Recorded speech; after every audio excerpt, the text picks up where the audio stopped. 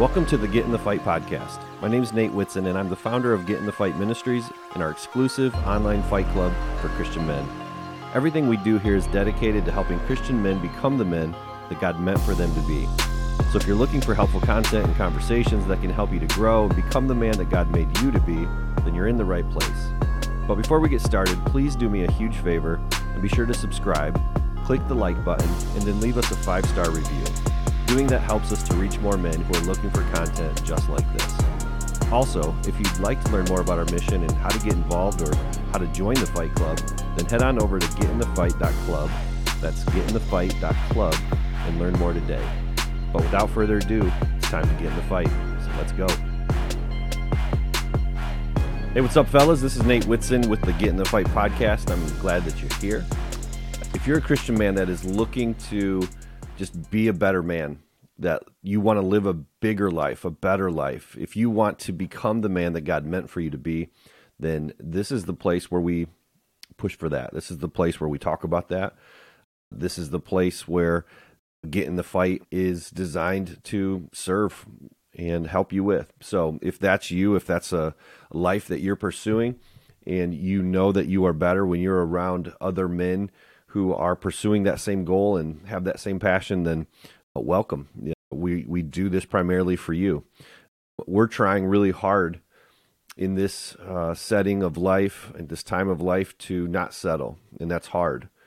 Everything in our country in particular is designed to help you to be very passive and weak and settle for average, and we're pushing against all that. So we want to live whatever short time that we have to the fullest, and we do that by trying to encourage one another in that journey. And of course, it's very spotty. We're hit and miss kind of guys, and you probably are too, but we're trying to do that together, and we know that together we're better than when we're on our own. So glad you're here. We're going through and actually finishing up a series of podcasts from a book that I love called The Wisdom of the Bullfrog by Admiral William McRaven. He's also authored a book called Make Your Bed and another called Sea Stories. And I'm a sucker for leadership stuff, and I love being around men who get after it. Probably because I'm not as much of that guy as I wish I was, but man, there's something deep inside of me that resonates with these strong men that live lives boldly and strongly. And so although I maybe don't always exemplify that in my life, I want to be that way. I want to be strong like that. And who better to learn from and grow from than an admiral who was a long-standing Navy SEAL and has just been through so much. So we're working our way through his book and then really just trying to apply that to the life of a Christian man. If you haven't listened to previous podcasts in this series and you want to hear more of those stories of leadership, you would want to start at episode number 23, 24, 25, and then today final is 26, and you'll catch up on all of those. The book is really written in a way that you don't have to read it and, connect chapter 1 to chapter 2. It doesn't work like that. These are just 18 different ideas of leadership that can help you to grow. And we're translating that again to what it looks like to grow and to lead as a Christian man. So again, episodes 23 through 26. And my suggestion as we go through this is really, grab a pen. As you're listening to this, if you can, you might want to write some stuff down. It's just that good. And I'll say this, probably at the end, I'll try to remind you, but I'm really skimming through and just trying to give you like a quick thought from what he's written, but there's some incredible stories. So I highly encourage you to buy the book. You can go to getinthefight.club and click on the Amazon store link, and then you can find books that we recommend and books that we've read that we think are worth learning and growing from. And you can find The Wisdom of the Bullfrog there at getinthefight.club in the Amazon store. So we're going to jump right in. This is the last 6 chapters of the book. So we've been through chapters 1 through 12, and we're going to start at chapter 13 today that he titles Troop the Line. And so go into the book. This is what Admiral McRaven has to say about trooping the line. Trooping the line is steeped in Army tradition. Historically, generals have ordered their soldiers to muster on the parade field so that officers can inspect the troops Ask questions about their training and ensure that the general's orders are being relayed to the youngest private in the formation. Washington, Grant, Pershing, Eisenhower, Colin Powell, and the Army's first four-star female general, Ann Dunwoody, all the great leaders, have at some point trooped the line. Each service has something similar. In the Navy, every morning the sailors and Marines would gather on the fantail of the flight deck of the ship that they were on so that they could receive their daily word. In the Air Force, the airmen muster on the flight line and orders are disseminated. In all cases, there is a deep understanding that as an officer, you need to get out among the troops. You need to confirm that the senior officer's orders are being followed, but you also need to ensure that the troops see their leader as often as possible. In every command tour I had, trooping the line, those daily walks around the building, the base, or the camp always yielded great insights into how well the organization was doing and how well I was doing at leading them. So I love this idea of troop the line. This is a great leadership principle that I really feel like many of us men maybe gloss over or feel like we're doing a good job at until things start to unravel. I think what troop the line really means is that you're paying attention and that you're with your people. There's no way that you can really know the atmosphere of your organization or the people that you're leading or even your family if you're just disengaged, if you're just so busy and disconnected that you're around them, but you're not really with them. Think about like a dad that's disconnected and, he's out paying the bills, but he's golfing after work or he's going to the gym or he's just not around, right? Like he would say, look, I'm there. I see the kids every day, but are you with the kids? It's kind of like if you're a leader of an organization or you're a coach and it's like, yeah, they see me every day. I see them. But do you really know what they're thinking? Do you really know, are you connected to how they're feeling about things? This is where when you don't troop the line, you can get into big trouble down the road. It's one of those things where it's not enough for them to know that you're the leader. That's easy enough to see. But for them to know that you care, that's a completely different thing. So think about in your own family. Are there people in your family that might feel like you're around, but you don't really see them? You don't really know their opinion. Maybe they have translated it that you don't really care about them or about the things that they care about. I think that's really possible for a lot of us Christian men, that we can be in the front, but maybe they don't know, how we really feel or where we're going. Is there anybody in your office or on your team? Think of it that way. Is there anybody that might possibly feel like you're in charge, but you don't really know what's going on with them or how they're doing? Do you really know how your people feel?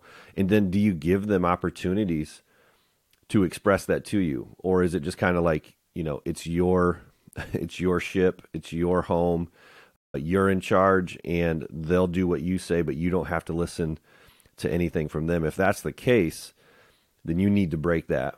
If that's the case, then you need to figure out how to get in front of them so that they don't just think you're in charge, but they think that you care. Because really, honestly, at the end of the day, just having a leadership title doesn't mean that you're a great leader. Going back to the book, Admiral McRaven says this: leaders can often convince themselves that they're too important to be dealing with the mundane issues of the organization. They, the true leaders, are meant to be solving the intractable problems, the problems that will advance the organization to the next level, the problems that only the smartest men or women in the company can solve. True, but never forget that there are also problems that need solving at the lowest possible level. Problems that, if not addressed, result in inefficiency, ineffectiveness, and in low morale. Problems that the lower echelons in the organization struggle to solve, but that the leader can solve with one short directive. And sometimes the only way to ferret out these problems is to get out of your office and talk to the men and women who do the hard work on your behalf. I know in my office, our boss, our leader, is living in a different state. So there are no questions who's in charge, but there definitely has been issues where those of us that are in the home office, the local office, sometimes aren't really sure exactly what's going on. We always know that he cares. He's a great guy, great boss. I just say it to say that it's easy to just be so busy doing the things that you do that you have to just work harder than normal to make sure that you're not just seen, but that you are hearing from your people. And it's an important thing that we consider. And it's true, as he talks about, there are times that I think we think, maybe as dads, that doing the dishes or taking out the trash or sweeping the floor or some of these mundane tasks where we think, I've been working all day, like somebody else should be doing this. This isn't the job that I should be doing. And there might be some truth to that. But the reality is there's nothing below you. It's your job to steward your home. It's your job to lead. And as Jesus leads us and shows us from his example, the best leaders are the ones who are down there at the same level as the lowest level. And those are the true leaders. That's the way that you lead as a Christian man. So never think of yourself more highly than you ought to. You need to be involved with your people. You need to troop the line. You need to be seen, and they need to know that you hear them, that you see them, and that you care. Good insights and thoughts from Admiral McRaven here. Moving on to chapter 14, the title of this is Expect What You Inspect. Expect what you inspect. Go into the book. He says, in 1778, the Continental Army under George Washington was floundering. Volunteers with no military training were called into action and were roundly defeated by the regulars of the British Army. With no discipline, no organizational structure, and frighteningly low morale, these farmers, tradesmen, and merchants struggled to conduct even the simplest of military maneuvers. By the winter of that year, Washington had moved his forces to Valley Forge just outside Philadelphia. He desperately needed someone to help him build a professional army. Benjamin Franklin, who was in Europe at the time, found exactly the right man for the job. Mounted on a large white horse with full military regalia on his uniform and two immense pistols holstered at his side, General Frederick Wilhelm von Steuben rode into Valley Forge in February of 1778. One soldier recalled von Steuben's arrival as though it was the, quote, fabled god of war himself. Von Steuben had been a soldier since the age of 17, fighting in the 7 Years' War, where he was wounded on several occasions. He had gone on to serve as a quartermaster, an adjutant, and the aide-de-camp to Frederick the Great. He was a soldier's soldier. Soon after his arrival, Washington made von Steuben the Continental Army's Inspector General. Von Steuben was appalled by what he saw of the volunteer army. The camp at Valley Forge was poorly laid out. Tents and huts were scattered across the field. The soldiers relieved themselves wherever they wanted.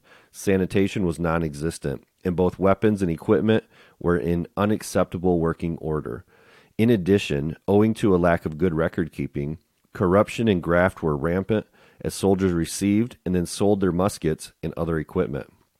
Within days, von Steuben had initiated inspections of the troops, their tents, their rifles, and their combat equipment. Administrative records were also scrutinized to eliminate war profiteering.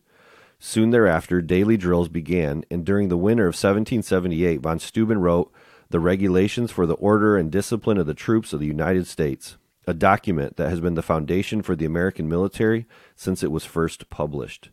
Baron von Steuben's influence on the Continental Army is credited with much of their success, and for the past 245 years, the idea of good order and discipline and the value of inspections has been a mainstay of every great military organization, and no leader of any good standing has ever questioned the need for inspections.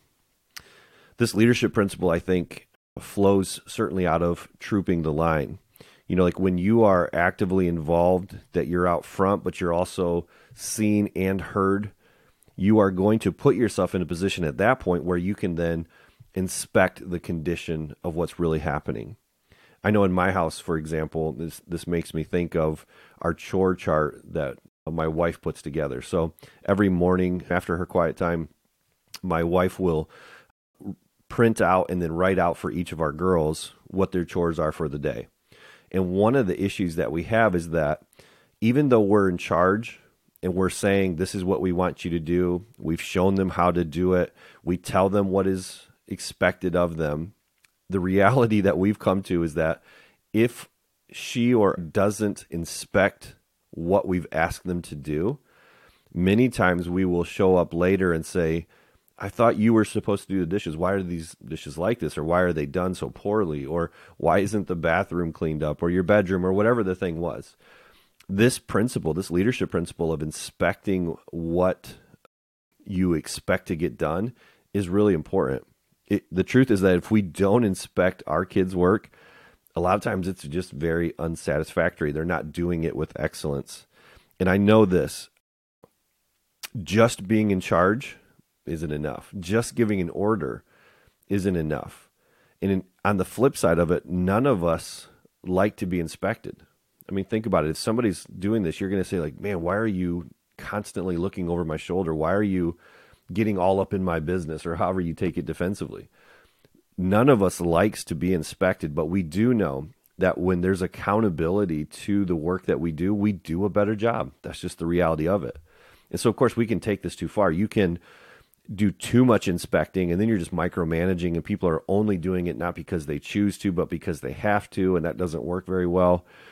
But you also can get to the side where my wife and I were and inspect it too little as well. And now we're not leading well in that situation either. We have to do a better job at inspecting what we are asking to get done. So again, just thinking in terms of leadership, where are you doing that too much? And maybe where are you doing it too little? Going back to the book, Admiral McRaven says that every military in the world understands the significance of an inspection. We inspect uniforms, weapons, vehicles, tanks, airplanes, ships, and everything that is of value to the organization. But too often in the corporate world, we give it less attention than we should. While every CEO appreciates the internal and external audits to verify the financial status, that same rigor is not always applied to other core elements of the firm. What is often lost is the positive effect that inspections can have on morale. Inspections are not just about ensuring compliance. Inspections force a level of discipline into the corporate system, and when discipline is applied, the rank and file know that they're in an organization that cares about quality, that cares about results, that cares about hard work. No one loves to be inspected, but every professional appreciates knowing that someone above them cares about the details, because it's in the details that businesses succeed or fail. As a leader, you must find the right balance between too much oversight and too little scrutiny. Left unattended, most organizations will get sloppy and undisciplined. It's human nature. Your employees must understand that their work will be judged, reviewed, inspected, and then graded. It's the only way to ensure compliance with the high standards you set. While the troops will always complain about too much oversight and too many inspections, they will also appreciate knowing what's expected of them. Man, I think this is like so right on. As a leader, you've got to find the balance, between too much oversight, too little scrutiny. And it just makes me think of, again, maybe not in the CEO structure of a corporation, but just even as a leader in my home.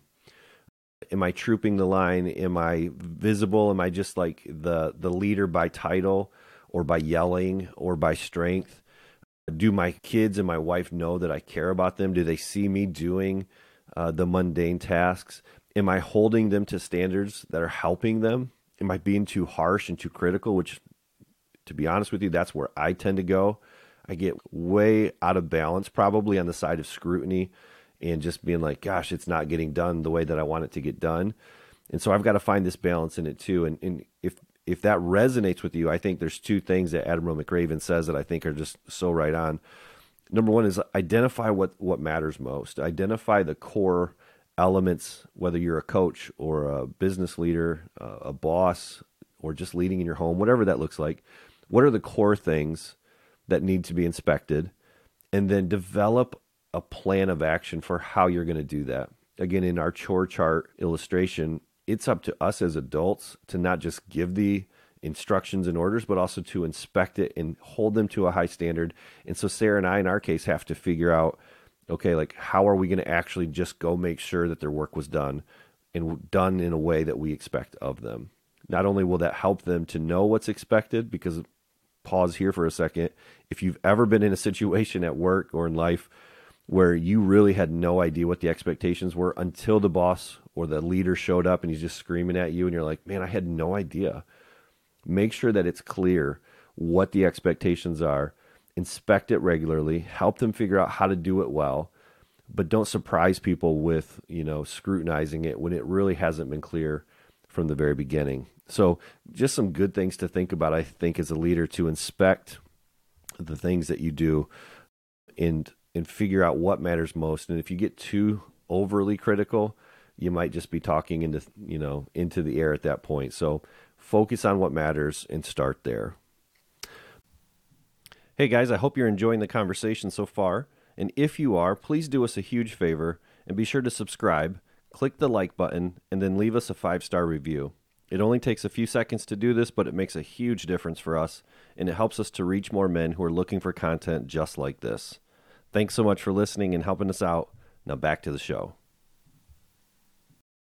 Moving on to chapter 15. This chapter is titled Communicate, Communicate, Communicate.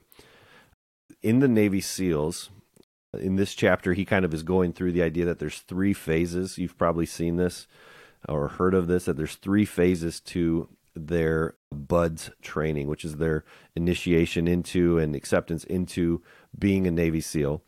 And so they're going to really test you, of course, to see if you have what very few of us have to be able to go through this. And you really just have to, you have to want it. You being a part of this community, you have to want it more than anything else in life, basically, to make it. But there's 3 phases to it. Each one is brutal.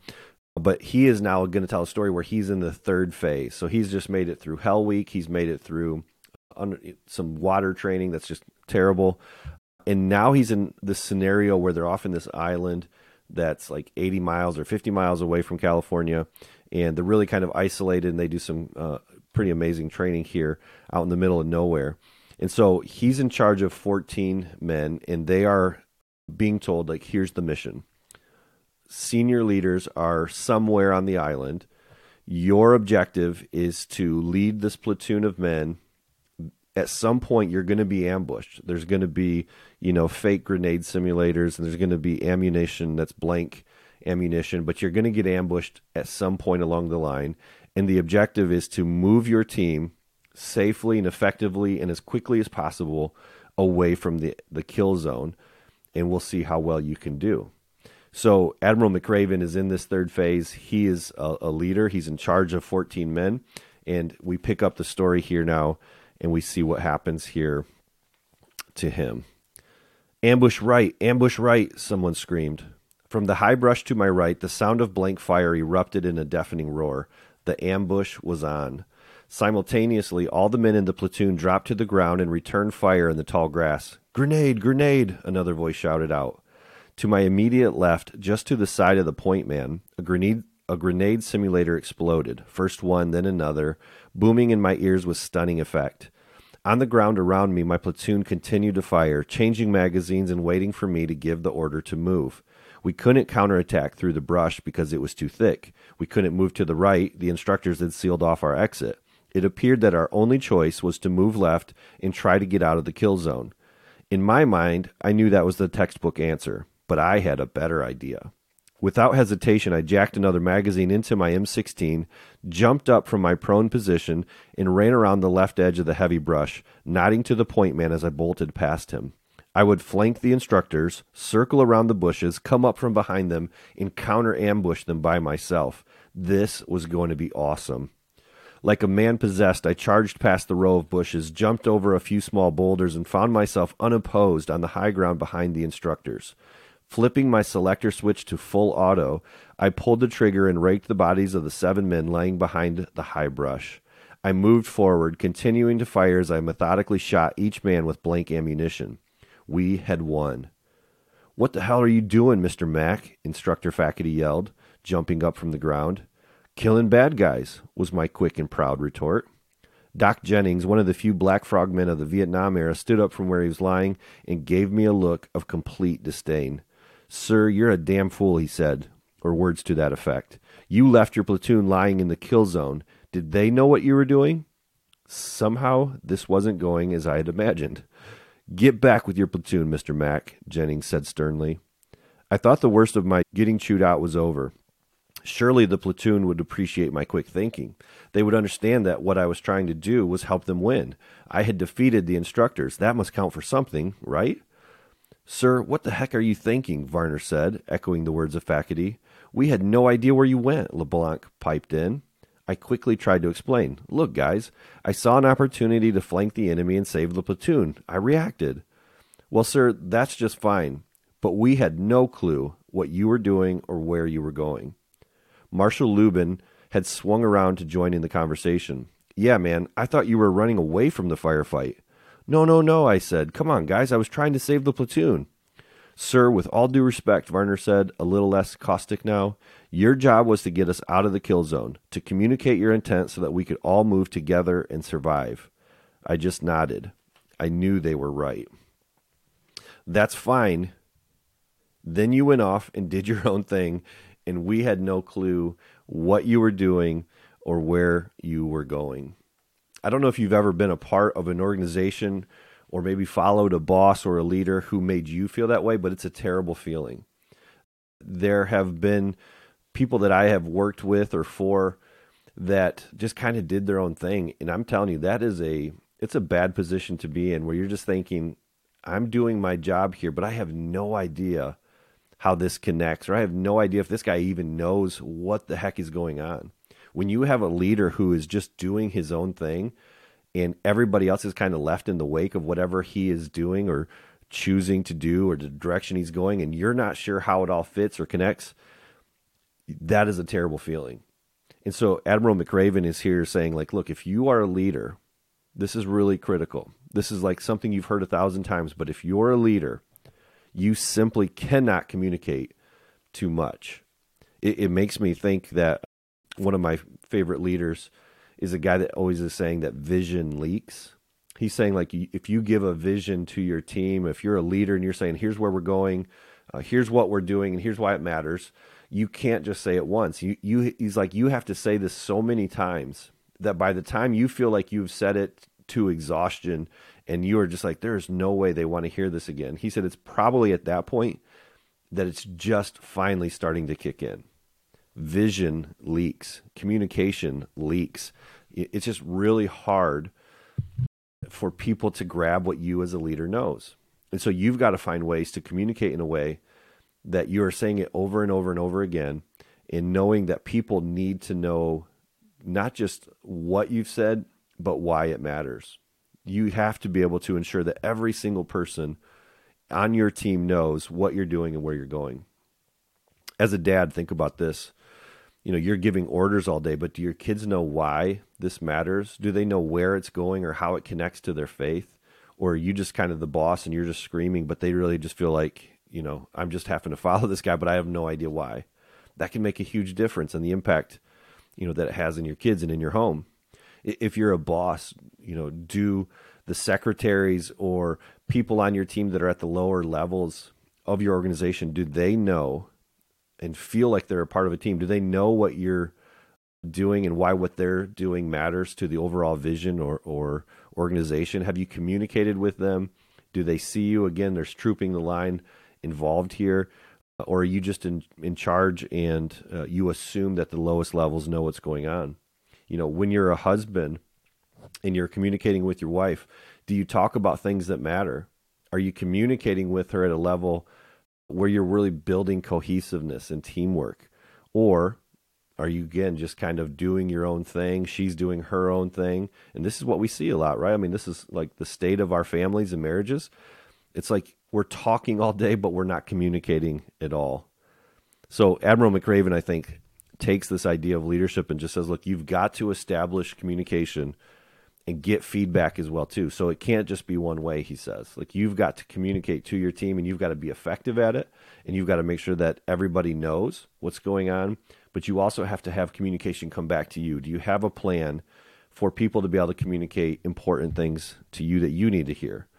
Then you need to confirm with them that what is actually most important is understood and that everybody understands it. And I think, again, this is where we skip over this and we just say, look, I've told them 1,000 times what matters.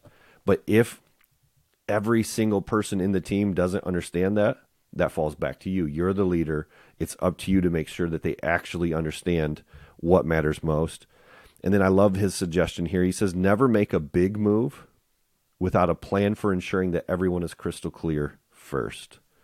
You've got to make decisions all day long, and there's certainly many of those decisions that you make as a leader that doesn't have to involve everybody's input. There's no time or there's no practical way of doing that. However, if you are making a big move, if there's a big decision on the horizon, there's nothing worse than being on the other side of that, where you're just going like, holy smokes, we just made this huge move. I didn't even know this was coming.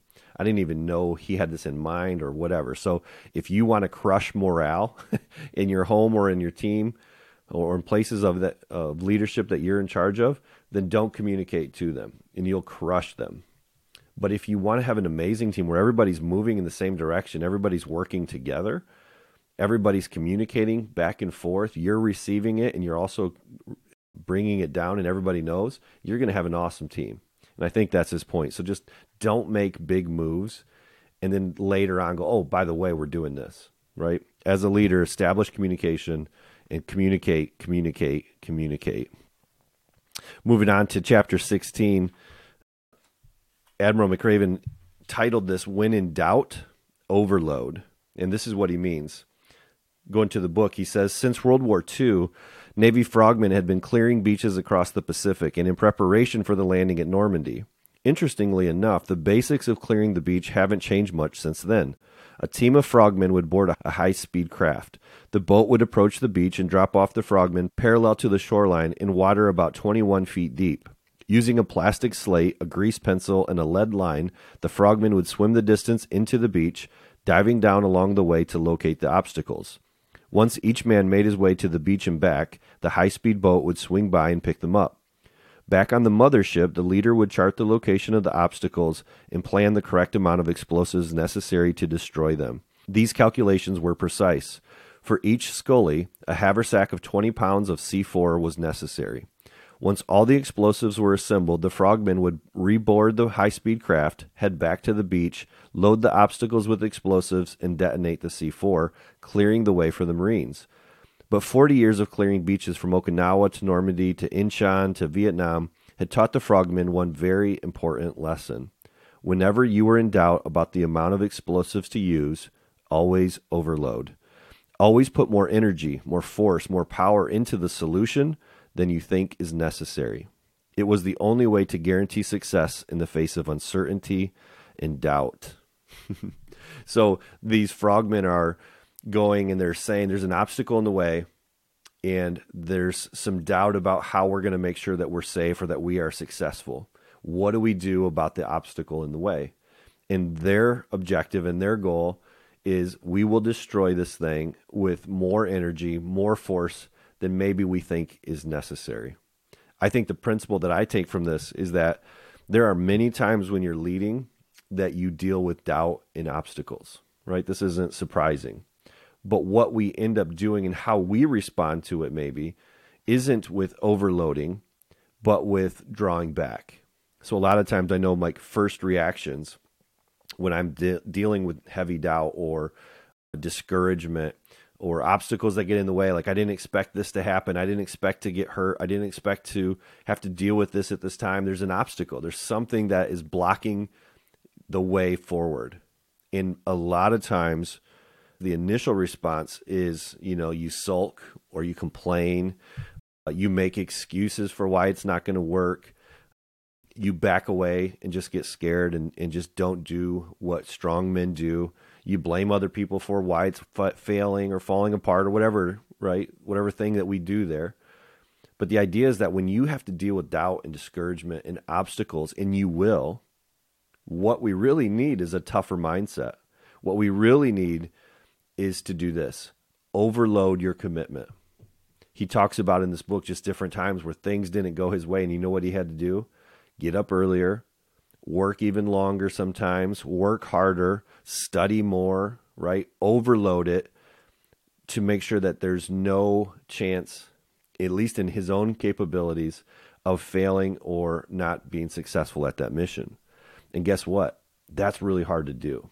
It takes a tough mentality. It takes a strong man to be able to look at an obstacle or to look at doubt or to take on discouragement that way, because everything inside of you is fighting against responding that way. And yet that's the way forward. So, as Christians in particular, what we're saying is we should work hard as unto the Lord.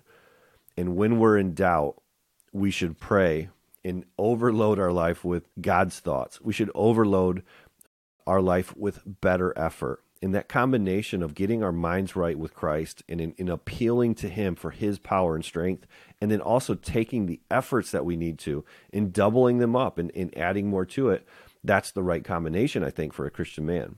You're not trying to do this in your power. You're using the strength that God has given you as he's put his life inside of us. So the Holy Spirit lives inside of us and gives us power that we don't possess on our own. But we know that through him we can do all things. If Christ is at the center, if he is the one, if it's his power that we're working in.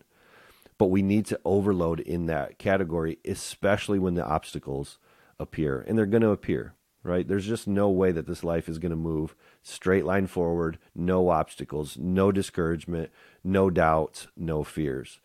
That's not the life that we live. And so, when in doubt, overload the effort, overload the prayer. Moving on to chapter 17, I love this one too. He titled this, Can You Stand Before the Long Green Table?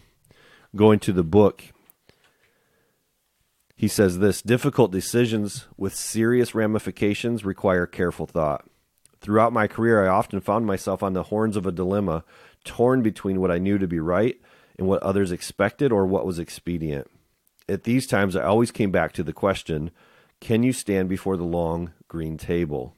Can you justify to reasonable men and women sitting in judgment of your decisions that the actions you are taking are moral, legal, and ethical and conform to the goals and objectives of the organization?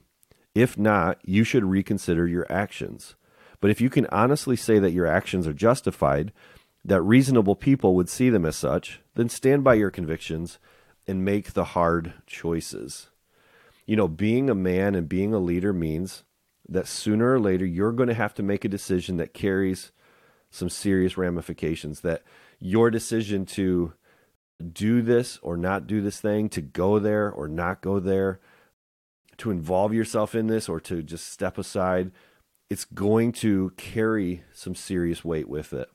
There's just no way around it. If you're leading, you're going to be faced with hard decisions. And what he says that I think is so powerful here is he talks about this thing called the long green table. Well, this was basically where other military leaders would gather around and you would come to present your actions and decisions to a board of leaders who could determine whether or not your actions and decisions were wise or right. And you had to be ready to convince these men who have been through things like this before that your decisions were the best decisions to make or not.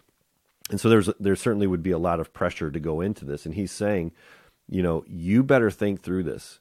And for him, it was like this filter of decision making that allowed him to think through this and say, all right, I know I'm going to have to face this long green table. I'm going to have to stand before these judges, in essence, and be able to tell them that this is a reasonable and right way to go. And the way that he would think through that was three different things that are maybe worth you considering as well. He would say before he made a big decision that had big consequences attached to it, he would ask the question, is it ethical? Does it follow the rules? Think about that question for you. Is the decision that you're making in line with what the rules are for whatever that decision is? Is it ethical? Is it legal? Which is just, is it following the law?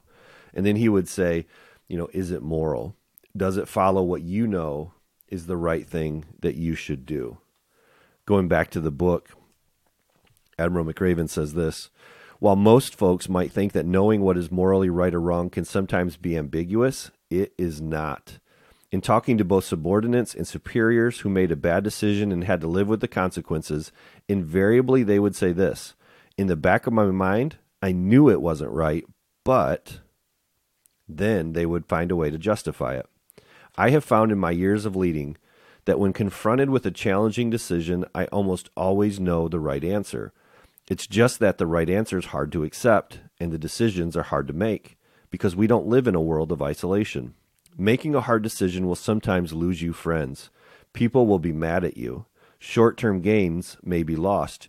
You may even be court-martialed. But if you understand that sooner or later you will have to give an account for your actions, then by deciding to do what is moral, legal, and ethical, you will most likely end up on the right side of history. We like to think that we don't always know the right decision to make. But Admiral McRaven says that's baloney. What he says is that we almost always know what the right decision to make is. We just don't always have the courage to do it. We don't always have the courage to do the things that we actually do know that we should do. So think about this. Like we pray through this in our fight club every single day. 1 Corinthians 16, 13, and 14. It says that we should act like men. This is a part of what it says here. Act like men, be strong, do everything in love. Think about how that plays out. To act like a man, in most Bible translation, is to act with courage. So when we talk about acting like a man, we're really talking about courage. And this is really the heart of what Admiral McRaven's talking about in this leadership principle.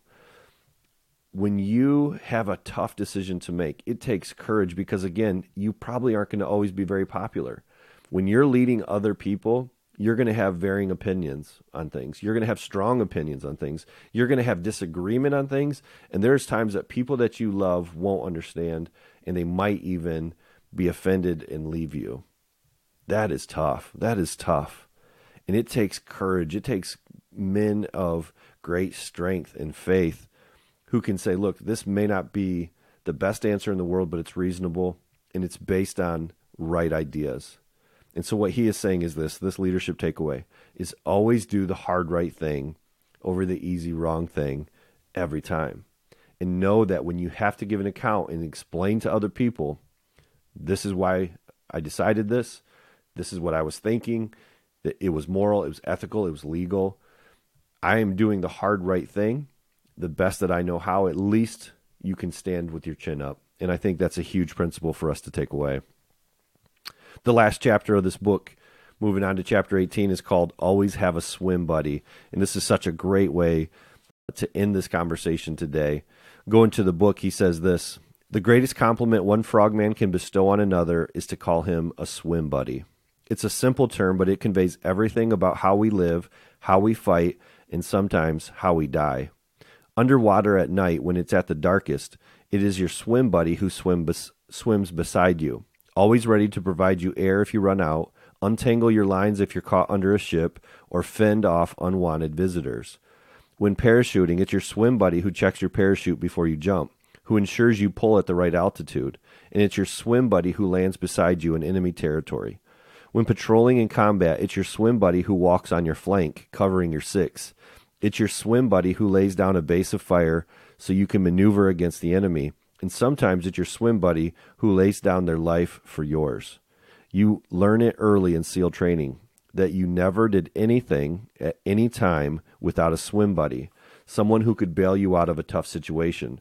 Your swim buddy was more than a diving partner. Your swim buddy was your protection, your conscience, your friend, and frequently your salvation. In podcast episode number 16, I know I talked about this critical nature of men living within community with other men. And that is what Admiral McRaven is saying here too. You can go far on your own, but it's not safe. You can do this, and a lot of men, try to play the Lone Ranger position of just trying to think that they can swim on their own, go through life on their own, go through difficult challenges on their own. And they'll say, I've got a wife and I've got my family, and that's enough. And that's partly true. But I really genuinely believe that every man needs a swim buddy. They need somebody or some buddies in their life that really know them, that walk with them, that journey with them through the great things and can celebrate, but also are there for them when things get tough. Somebody that can be in their corner for them, can fight with them, can defend them from trouble. Somebody who's going to be faithful through all things, but also somebody who confronts them when they need to be confronted and helps hold them accountable. How amazing to have a swim buddy, a man in your life who helps you become the very best version of you that you can be. I think it's absolutely critical that men have a community of men like that, because you'll never go as far as you could have if you're just swimming on your own. So I just wanted you to think about this as we kind of wrap up this conversation is, who are you doing life with like that? Who is the swim buddy or the swim buddies in your life that you call on when things get tough, when you're celebrating life with? Who do you have in your corner?